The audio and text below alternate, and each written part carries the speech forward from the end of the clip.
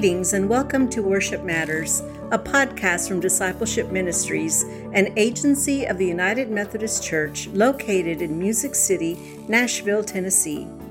This podcast deals with the intricacies of planning worship each week. I'm Diana Sanchez-Bouchon, Executive Director of Worship Resources and Director of Music Ministries. I'm Derek Weber, Director of Preaching Ministries. And I'm Lisa Hancock, Director of Worship Arts. During this time of transition from virtual to online and hybrid worship, the worship team has endeavored to provide conversations that inspire worship teams and leaders to seize this moment and realize the opportunities before the church, finding ways to help those worshiping with us to re-engage and shape the church we are becoming. Today's podcast, we want to talk about our resources for the Advent and Christmas seasons that are coming up. First of all, really? Are we that close? Is it time to do that? What happened to summer, for heaven's sakes? But I've been getting emails from other publishers and worship groups saying, get ready for Advent. So I guess we've got to do that too. Besides, I've been working on the Easter series, trying to get ahead of things, so I had to change my brain in order to come back and talk about Advent. You got to back it up. That's right, exactly. That's right. Even though it still seems early to me, but it's not really. We're ending September when we record this. It'll probably be posted in October, so who knows? But we've done something a little different this year, and we wanted to present that to you so that you're prepared when you go to the website, umcdiscipleship.org, and look at the worship planning pages, and there you can find all of our worship series that we have posted so far. But we took Advent as a series in and of itself, so the 4 weeks of Advent are a separate series, and then we collected a number of Christmas observances of different things, and we'll talk about that in a moment, but we created that as a separate series. So Advent is shorter this year because we usually include Christmas Eve and the Sundays after Christmas all the way up to Epiphany, but this year we didn't. So 4 weeks of Advent and then some special services, partly because Christmas Day is a Sunday this year. Yoo-hoo! Now, I don't know what your opinion about that is. Maybe we should have talked about that a little bit first. You can't change it. Well, I know, but my personal opinion is that it should always be on a Sunday. I think we should make that move. I don't know. What do you think, Lisa? Do you think we should have Christmas on a Sunday like Easter? Yeah, I love the parallel that happens there, right? The parallel of Easter being always on a Sunday, Christmas, it kind of like roots us in the calendar in a really particular way that just doesn't feel the same when Christmas is on like a Thursday. Right. No. Yeah, but let's be practical. You know, we've all served churches. And so how many services do you do the night before? We used to do 4. And so then we get up and we come back to church. You know, hasn't even been 12 hours. Yeah. And so we're back at church doing another service. And then we have to do a different kind of service that, you know, has brunch or something, come in your pajamas kind of service. So that's the practical aspect of it. I'm just naming it for people who are listening. I know. I hear you. And that's true. But I think if it was always on a Sunday, we would have created a different process. And so we wouldn't have that. But you're right. The way things are, it'll be a burden. It'll be a burden for choirs. It'll be a burden for preachers. It'll be a burden for worship teams. We understand that. And yet there's a joy in it. Yeah. Mm-hmm. Yes. And so our hope is that as you're preparing through the season of Advent and whatever special Christmas events are happening, that you manage to hold on to that joy and that invitation. That's what we really want to see. Don't talk about how much work it is, because it is work, and everybody understands that. But talk about the joy of the season and get everybody on board for that. So let's start with those 4 weeks of Advent. We titled our series An Advent Song of Ascents. The Psalms of Ascent are psalms that were done as pilgrimage psalms on their way to the temple. They were rising up. You know, the temple is always up. You always go up to the temple, whatever direction you're going, whether you're coming from the south or from the north or wherever you're going up to the temple. Partly that is geographical. The temple was up on a high hill. Jerusalem was higher than the places around them. But partly is the theological understanding, so that we're moving up. So we grabbed a hold primarily for the series of the book of Isaiah and the Psalms as the themes that walk us through this season. And so for 4 weeks, we are engaged in this celebration, this pilgrimage, as we're making our way. Now, as you know, you who've been doing worship, leading worship for all those years, Advent has to have a bifocal vision. I put that in one of the planning notes. This bifocal. On the one hand, we look back. We're remembering. We're preparing for the celebration of Christmas again. That's always there. But Advent's really about looking forward, about the coming of the kingdom, about Christ's return, about the establishment of all these things that we are longing for and that we are hoping for. And so we've always got to balance that. The practical side of this, to grab a hold of Diana's term, but she's going to make us be practical this time. The practical side is we are surrounded by a culture that loves Christmas and loves talking about Christmas, and everything leans into Christmas. And so we have this debate, and maybe we can share the debate a little bit in a moment. Do we sing Christmas songs? Do we sing Advent songs? Do we have enough Advent songs to get us through until we get to Christmas? And how do we learn and teach some of those kinds of things? Are we preparing for Christmas? Do we decorate the sanctuary with all the Christmas stuff from the last Sunday in November all the way through to Christmas? Or do we do it slowly and build into that? That's our struggle a little bit. But how do we maintain this call, this invitation to long for what is not yet, but is on the way, and in fact, something we begin to live out as the church community? We are the sign of the coming kingdom by how we live together. It seems to me, Derek, that, as you're naming things, that it's about this tension, and it's a creative tension, right?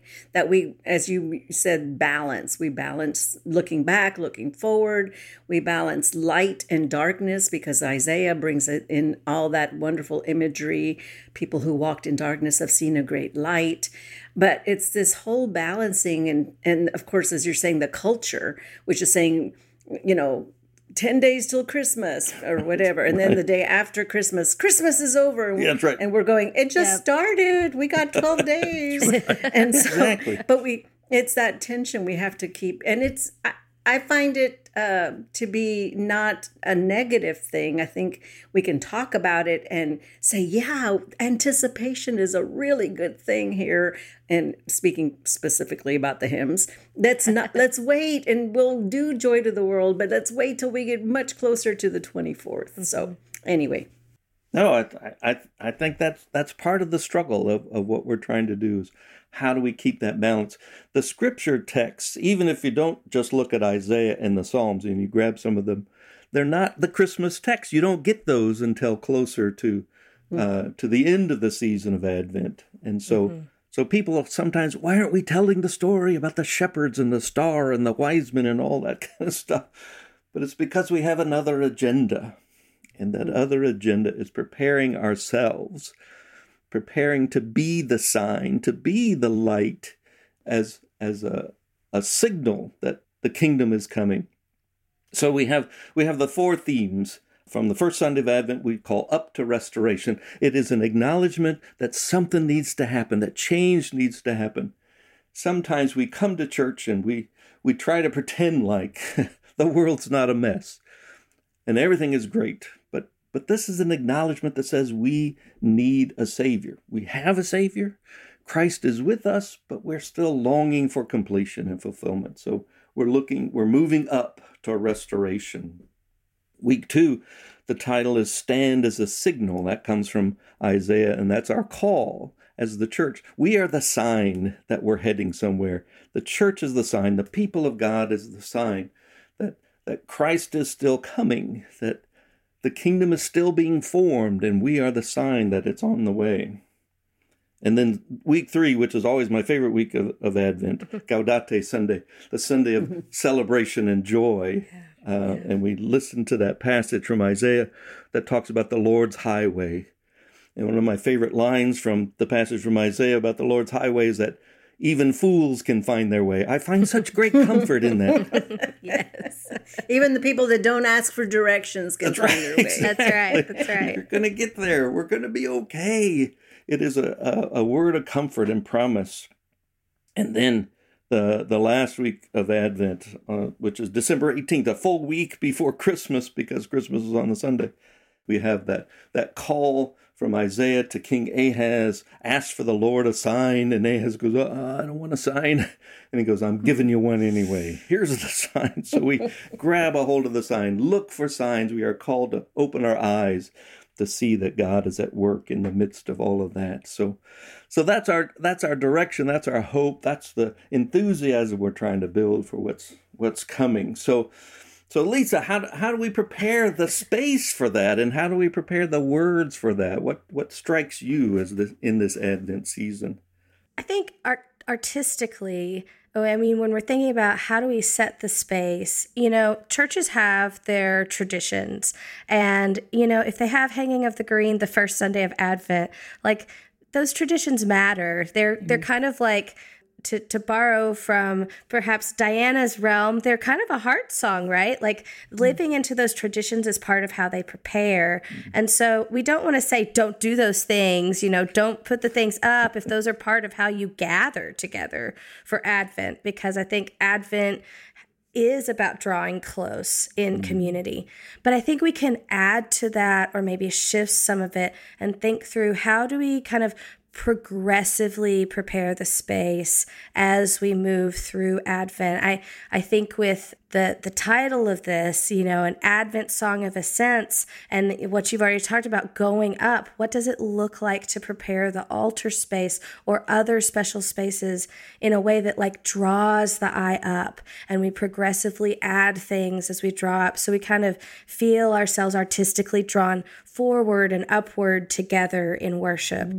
So how do you get the feeling of movement is part of what you're saying? Exactly. We come to the same place week after week, right. or we tune in to the same podcast or the broadcast, but somehow there's movement. Absolutely. Something is changing. Yeah. Absolutely. Like I remember as a child really getting excited that every week a different banner was going to be hung as we did a little bit of something different. Like what is this week going to be on the banner?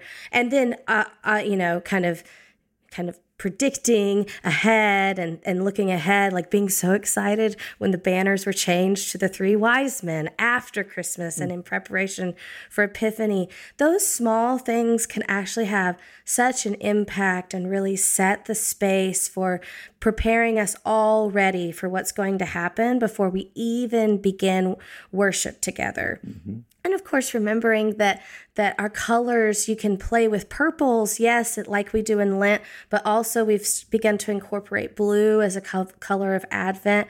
And so, thinking creatively about how you can incorporate more blue and purple into your space, on the altar spaces, Even if that's not something you do throughout the rest of the year, Advent is such a special season, and you can really pull out the stops a little bit, thinking with different fabrics and different symbols of the season to really help people know. It's kind of like when you decorate for a special season or a birthday party even, oh, okay, the space is different. That means that something special is about to happen. Yes. And I think that can be really wonderful for us to think about as we're moving through Advent and then into our Christmas series. I also think one of the things that we tend to provide on a consistent basis in our liturgical resources are communal prayers, and often those prayers are specifically prayers of confession, or they are communal prayers that incorporate confession and pardon and repentance. And I always like to think in Advent, even if a prayer confession is not something that you're doing every Sunday, seasons like Advent and Lent are just so ready for confession. Like they're a moment to really stop and say, oh, confession is not about feeling bad. Confession is about naming and awareness so that we are ready. You know, one of the, in year A, which we're entering in Advent this year, in year A, at the very end, almost at the very end of year A, we have the parable of the wise and the foolish bridesmaids who don't have their lamps ready. 5 don't have their lamps ready, and 5 are really prepared, and they've got enough oil so they can wait for the bridegroom to come. And I think about confession and repentance as liturgical acts as part of having our lamps ready, because we might miss something. It might be harder to recognize the Christ child and all the Christ child brings if we haven't kind of taken some time to confess what's happening in our lives individually and as a community. And then, oh, we've done this together. We're in this together, which also means we're in repentance together. We're not just confessing all the hard things and all the things that we wish we hadn't done. We're actually together repenting so that we're sitting with our lamps ready for when the Christ child comes and ready for all of these stages of Advent. That makes me think about, because I really hadn't thought that much about how Advent can be a great time for confession on a regular basis. You think about it, the second Sunday of Advent is usually a communion Sunday, so you always have a prayer confession then. But that confession, for me, is letting go. And how do you make room for the Christ child again, but by creating more space and by letting go of stuff. I was with my daughter this past weekend helping her cull her closet. and I said, I think before you bring anything else home, you need to let some of these things go. So there's space to bring more, to bring something new home. It's that same idea. We need to make space. Yes, I love that too, because I think one of the things that's wonderful about the candle lighting liturgies that we provide for Advent, if you light candles for Advent, is those liturgies are not just week by week, but you'll notice at the end, they progress through hope and peace and joy and love. And we're adding them. We're thinking about not just this is Hope Sunday and this is Peace Sunday, but we're talking about it as a progression. So I love that, Diana, as thinking about, confession is also making room for those things inside. Like when we confess and repent together, we're making room for hope and we're making room for peace and everything. Yes. So I those are some of the candle lighting, as well as confession and pardon and repentance, are some of the things that I think we have resources, and also those resources are there for you to tweak and make your own for your own space, but in a way that I'm confessing and repenting with this community and with other communities in our connection and beyond. And what a beautiful thing that is to remember and to embody in the season of Advent. Yes, yes. Well, and then when you come to the singing part of that, the singing has to match the mood that we've created with that, sometimes I think we have this feeling that Advent songs are sad and Christmas songs are happy, but that's not really the case, So Diana, what are the Advent songs that get you excited about the season? All of them. Okay, but I'll just name a few so we don't have to be here all day. But I wanted to pick up on your notes, Derek. At the beginning, you were talking, and as you set out the idea of this song of ascents for Advent, and you talked about Psalm 122, I was glad when they said unto me, let us go into the house of the Lord. And immediately, probably Lisa, you heard it too, the Hubert Parry anthem that was written in 1902 for the coronation of Edward the VII. And it has been sung and performed in England at royal weddings, and I'm always excited to hear it. It's just a fantastic piece of music, and in it, the word painting is wonderful because you can hear the climbing happening, the ascending happening in the music itself. So that's a piece to think about for your choir. For one of the Sundays in Advent, I Was Glad by Hubert Parry. I like to think about the 4 weeks having a theme, maybe having that one song that comes back over and over. It doesn't have to be in the same spot. It can be in different spots in the service. But I really started thinking about those hymns that were about movement. Sort of what Lisa was talking about and how you've laid this out as well, if we're going somewhere during this time of Advent. And so a couple of songs that came to mind is Jesus, the Light of the World. It's a really good gospel kind of song. It's in worship and song. It'd be a great choir piece, but also one that the congregation can start singing after they've heard it a couple of times. Very similar to that is Walk in the Light. It's in Zulu as well as in English. That's also found in worship and song, and it definitely has this walking tempo to it, so that this rhythm. So it could be a procession. It could be after the sermon that people get up and walk around as they're singing this song. It's very repetitive, but just get that movement going. We don't have to just sit in the pews the whole time. We Are Marching is another one. Siyahamba, another one from Africa. So those are just some of the songs that came to my mind that would be good thematic songs that are different. And we have 4 weeks here to teach them. Let's see, some other songs that came up during this series. Well, for the second Sunday of Advent, A Place at the Table. That's another really wonderful song that's found in Worship and Song, that supplement, that breaks open our idea of everyone is invited to the banquet feast, especially during this time of Advent. And we think of that coming home for Advent and Christmas idea. If you wanted to try something that was in another language, Toda la Tierra, which is in Spanish, it's a Catalonian carol.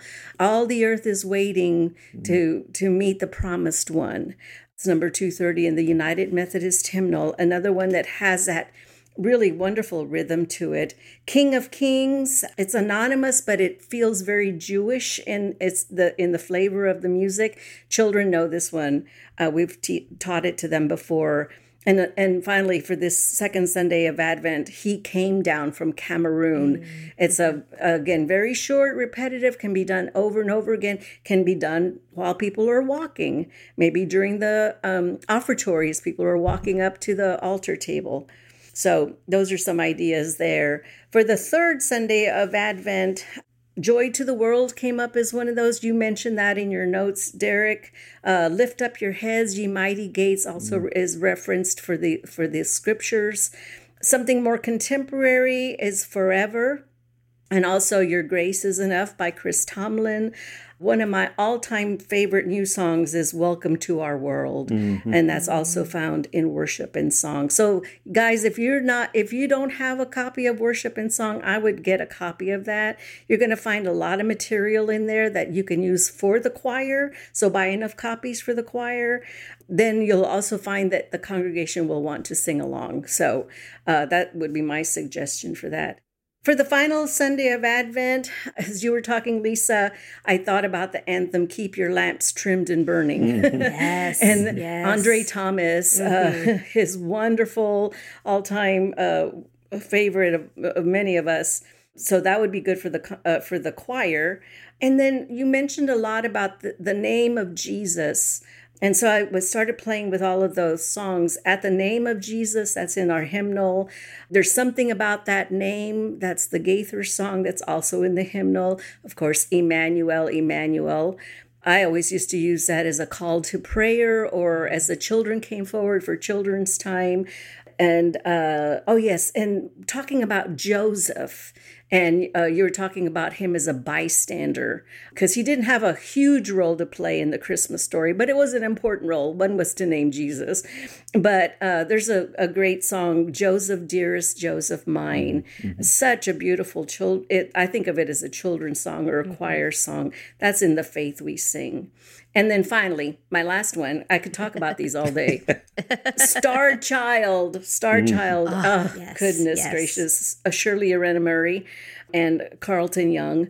One of the best hymns ever. And so if you don't know it, look that one up. Done it so many different ways with the guitar, with flute, choir, congregation, men, women. I mean, there's so many ways to do that one. So Star Child. Okay, I'm done. No, you're not done, but you're stopping. I get the difference. We could all talk about Advent a whole lot more, That's right. but in order to squeeze in a little bit of conversation about the second half or the other piece that we want to present, we have what we're calling a Christmas series. And the title we gave to it is God of the Dark and the Light. It's not a binary, it's not an either or, it's a both and. And that one of the things we're acknowledging in this time is that sometimes God does some of God's best work in the dark. I love that Christmas Eve takes place late at night. I was appointed to churches that didn't have the tradition of 11 o'clock service. I put one in. We got to be there at that late night hour. But we pulled together a number of different services, some that are important in other cultures, but we wanted to acknowledge them and present them. So the series starts with Las Posadas, and we're going to talk a little bit about what all that is and how we do it. But it actually it's a larger time frame, but we set it on December 19th, the day after the last Sunday of Advent, simply because that's how our website works. But it could be done. There's a range of dates that you can do Las Posadas. But it's an acknowledgement of another culture and how they are preparing themselves for the coming of the Christ child. Another service that some churches do is called variously Blue Christmas or the Longest Night service on December 21st or somewhere around there. It's an opportunity to acknowledge the grief of the season. Sometimes people get the feeling that if you're not happy, then you can't participate in Christmas. And so how do we lift up folks in difficult times? Then, of course, we have Christmas Eve and all that means, from earlier services we do with children to the late night, quiet, reflective services at the turn of midnight. And then, as we said earlier on, Christmas Day is a Sunday. So how do we acknowledge that? How do we celebrate that? Do we do things differently than we normally do on a Sunday? Or do we just keep the same schedule? How do we create that day? And then we also have a section for Watch Night. Watch Night is very important in the African American tradition. It's a high holy day. And so we have some resources in there for Watch Night. And then, of course, New Year's Day is also on a Sunday as well. So we put some information in there. And so we gathered all these things together saying, God is at work in these special services. Let's pay attention. Does it mean you have to do them all? No, it's up to you. As Lisa was saying, you have your traditions. Maybe you add something new this year. Maybe you'll take one of these services and do something with them. But how can we kind of tie them all together? Sometimes we think of the Christmas season as piecemeal. Well, we'll do this for those folks and we'll do that for those folks over there. But maybe there's a way of saying we're all one community and we have different ways or different approaches to this celebration of this grand event. So, Lisa, what strikes you about all of these services? What I love about kind of looking at this very broadly is however it is that you're doing these, you are getting so many resources and opportunities to think about how do I actually embody my faith and my belief and our communal identity as worshipers of the God of dark and light. Mm-hmm. Like, I think we have really played with that in some really striking ways. I'm particularly drawn to the ways that Las Posadas and Blue Christmas kind of take us out of routine. They take us out of the days we're used to being at church, but they are providing us some important ways to at least think about, if not actually embody, like, what does it mean to be doing the work of faith in the dark? I'm particularly drawn to something about Blue Christmas, which is that we end the church year, we come to the near end of the church year with All Saints' Day, right, at the beginning of November. But then we have this moment at Blue Christmas where we're kind of almost bookending something where in All Saints we are celebrating the saints. In Blue Christmas, we are acknowledging our own grief as those who are still here, and how important that is for us to do the work of faith in the dark together in Blue Christmas.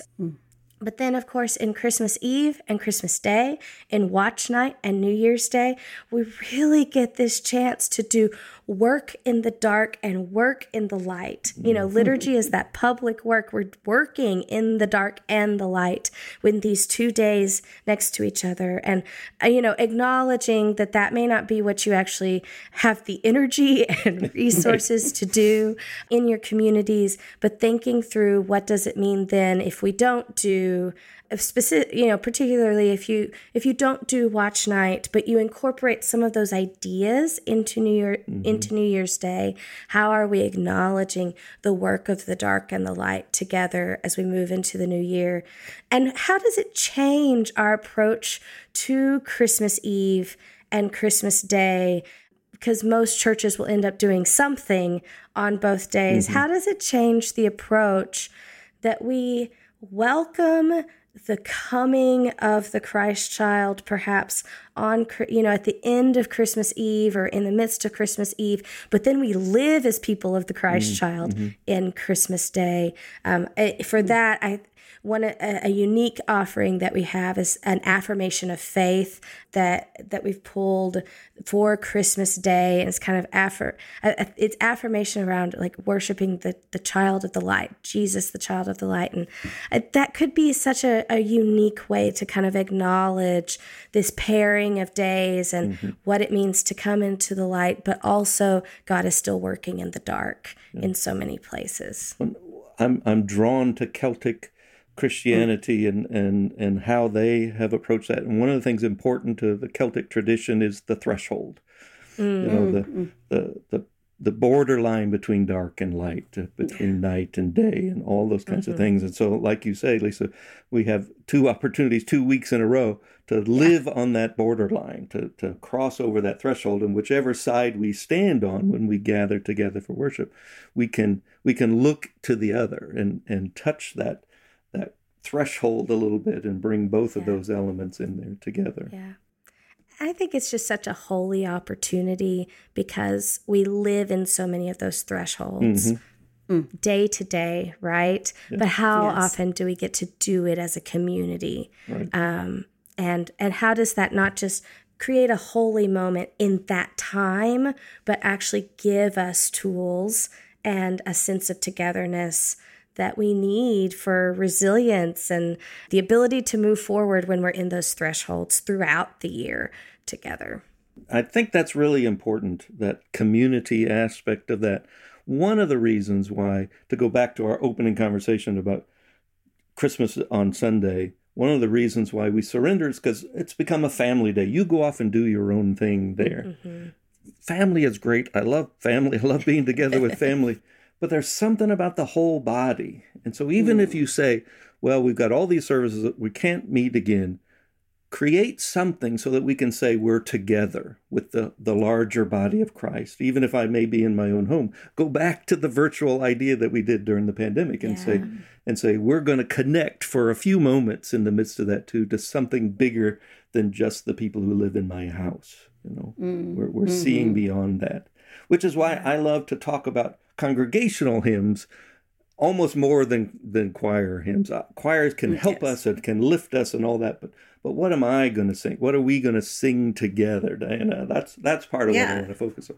Yeah, absolutely. And we have to remind ourselves, and I think most church musicians know this, that the great choir is the congregation. Mm-hmm. The chancel choir or sanctuary choir, whatever they're called, or cherub choir if it's the little ones, right. They're the ones there to help. They've had a little extra rehearsal than the congregation has had, but the great choir is the congregation. It's all about supporting and nurturing and helping them sing these words. And, it's such a tremendous responsibility when we choose songs, because we're putting words in people's mouths. Mm-hmm. And we want to make sure that those are just what we want to say, what our witness is going to be during this season of Advent and Christmas. What are we saying? What are we agreeing to? So those are really important.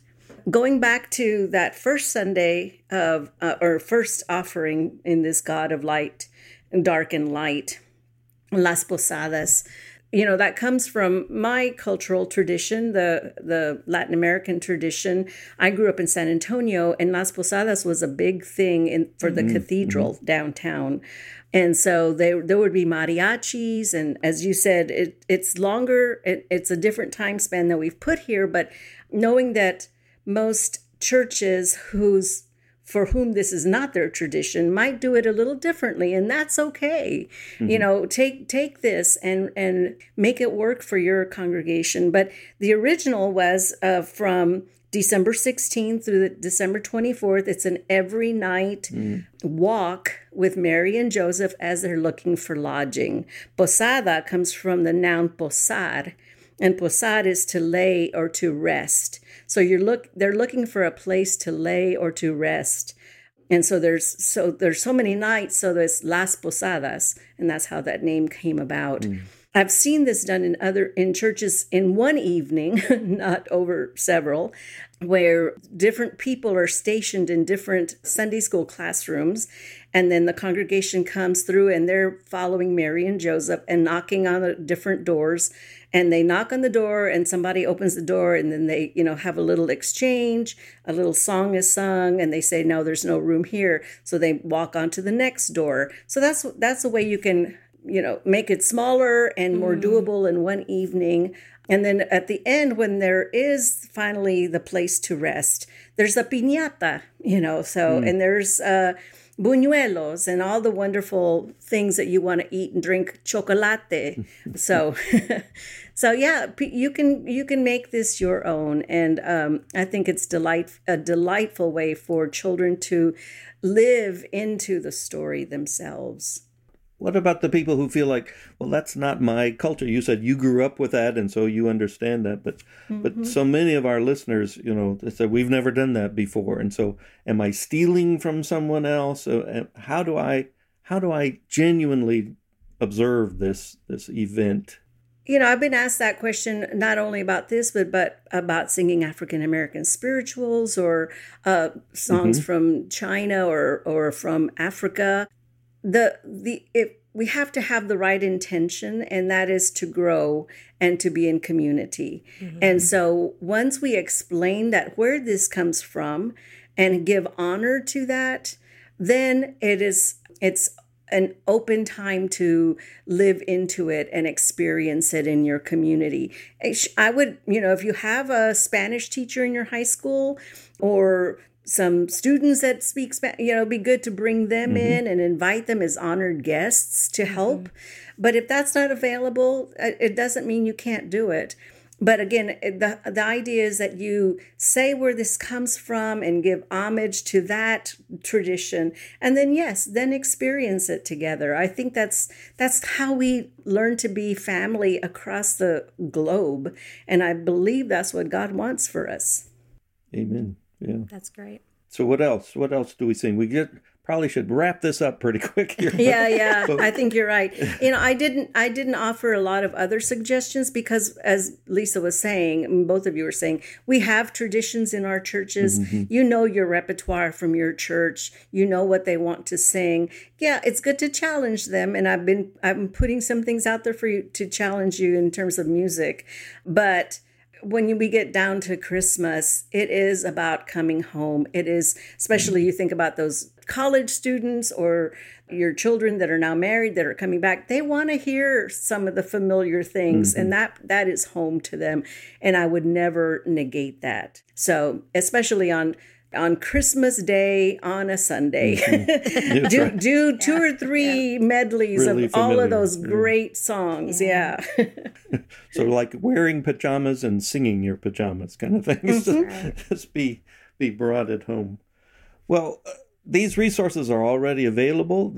All of the things that we've talked about are there, and we hope that you'll spend some time reading over that. And as always, all of our resources are there to spark your imagination so that you can contextualize it and make it fit your setting. We really appreciate that you spent some time with us, and we look forward to helping you. If you have further questions about any of those resources or want to hear the whole list of songs that Diana had that she refrained from sharing, then get in touch with us, and we will be glad to share that. Thank you for joining us today. We hope this has been helpful to you. And you can always find more information at the website, umcdiscipleship.org. And so send us an email directly, ask some questions, push us a little bit, and we'll be happy to share a little bit more. We can always talk about Advent and Christmas time. But until next time, we'll be praying for and with you and your congregation. So may God continue to bless your worship ministry as you make disciples of Jesus Christ for the transformation of the world. This podcast has been a production of Discipleship Ministries, an agency of the United Methodist Church. Visit all our podcasts at podcasts.umcdiscipleship.org.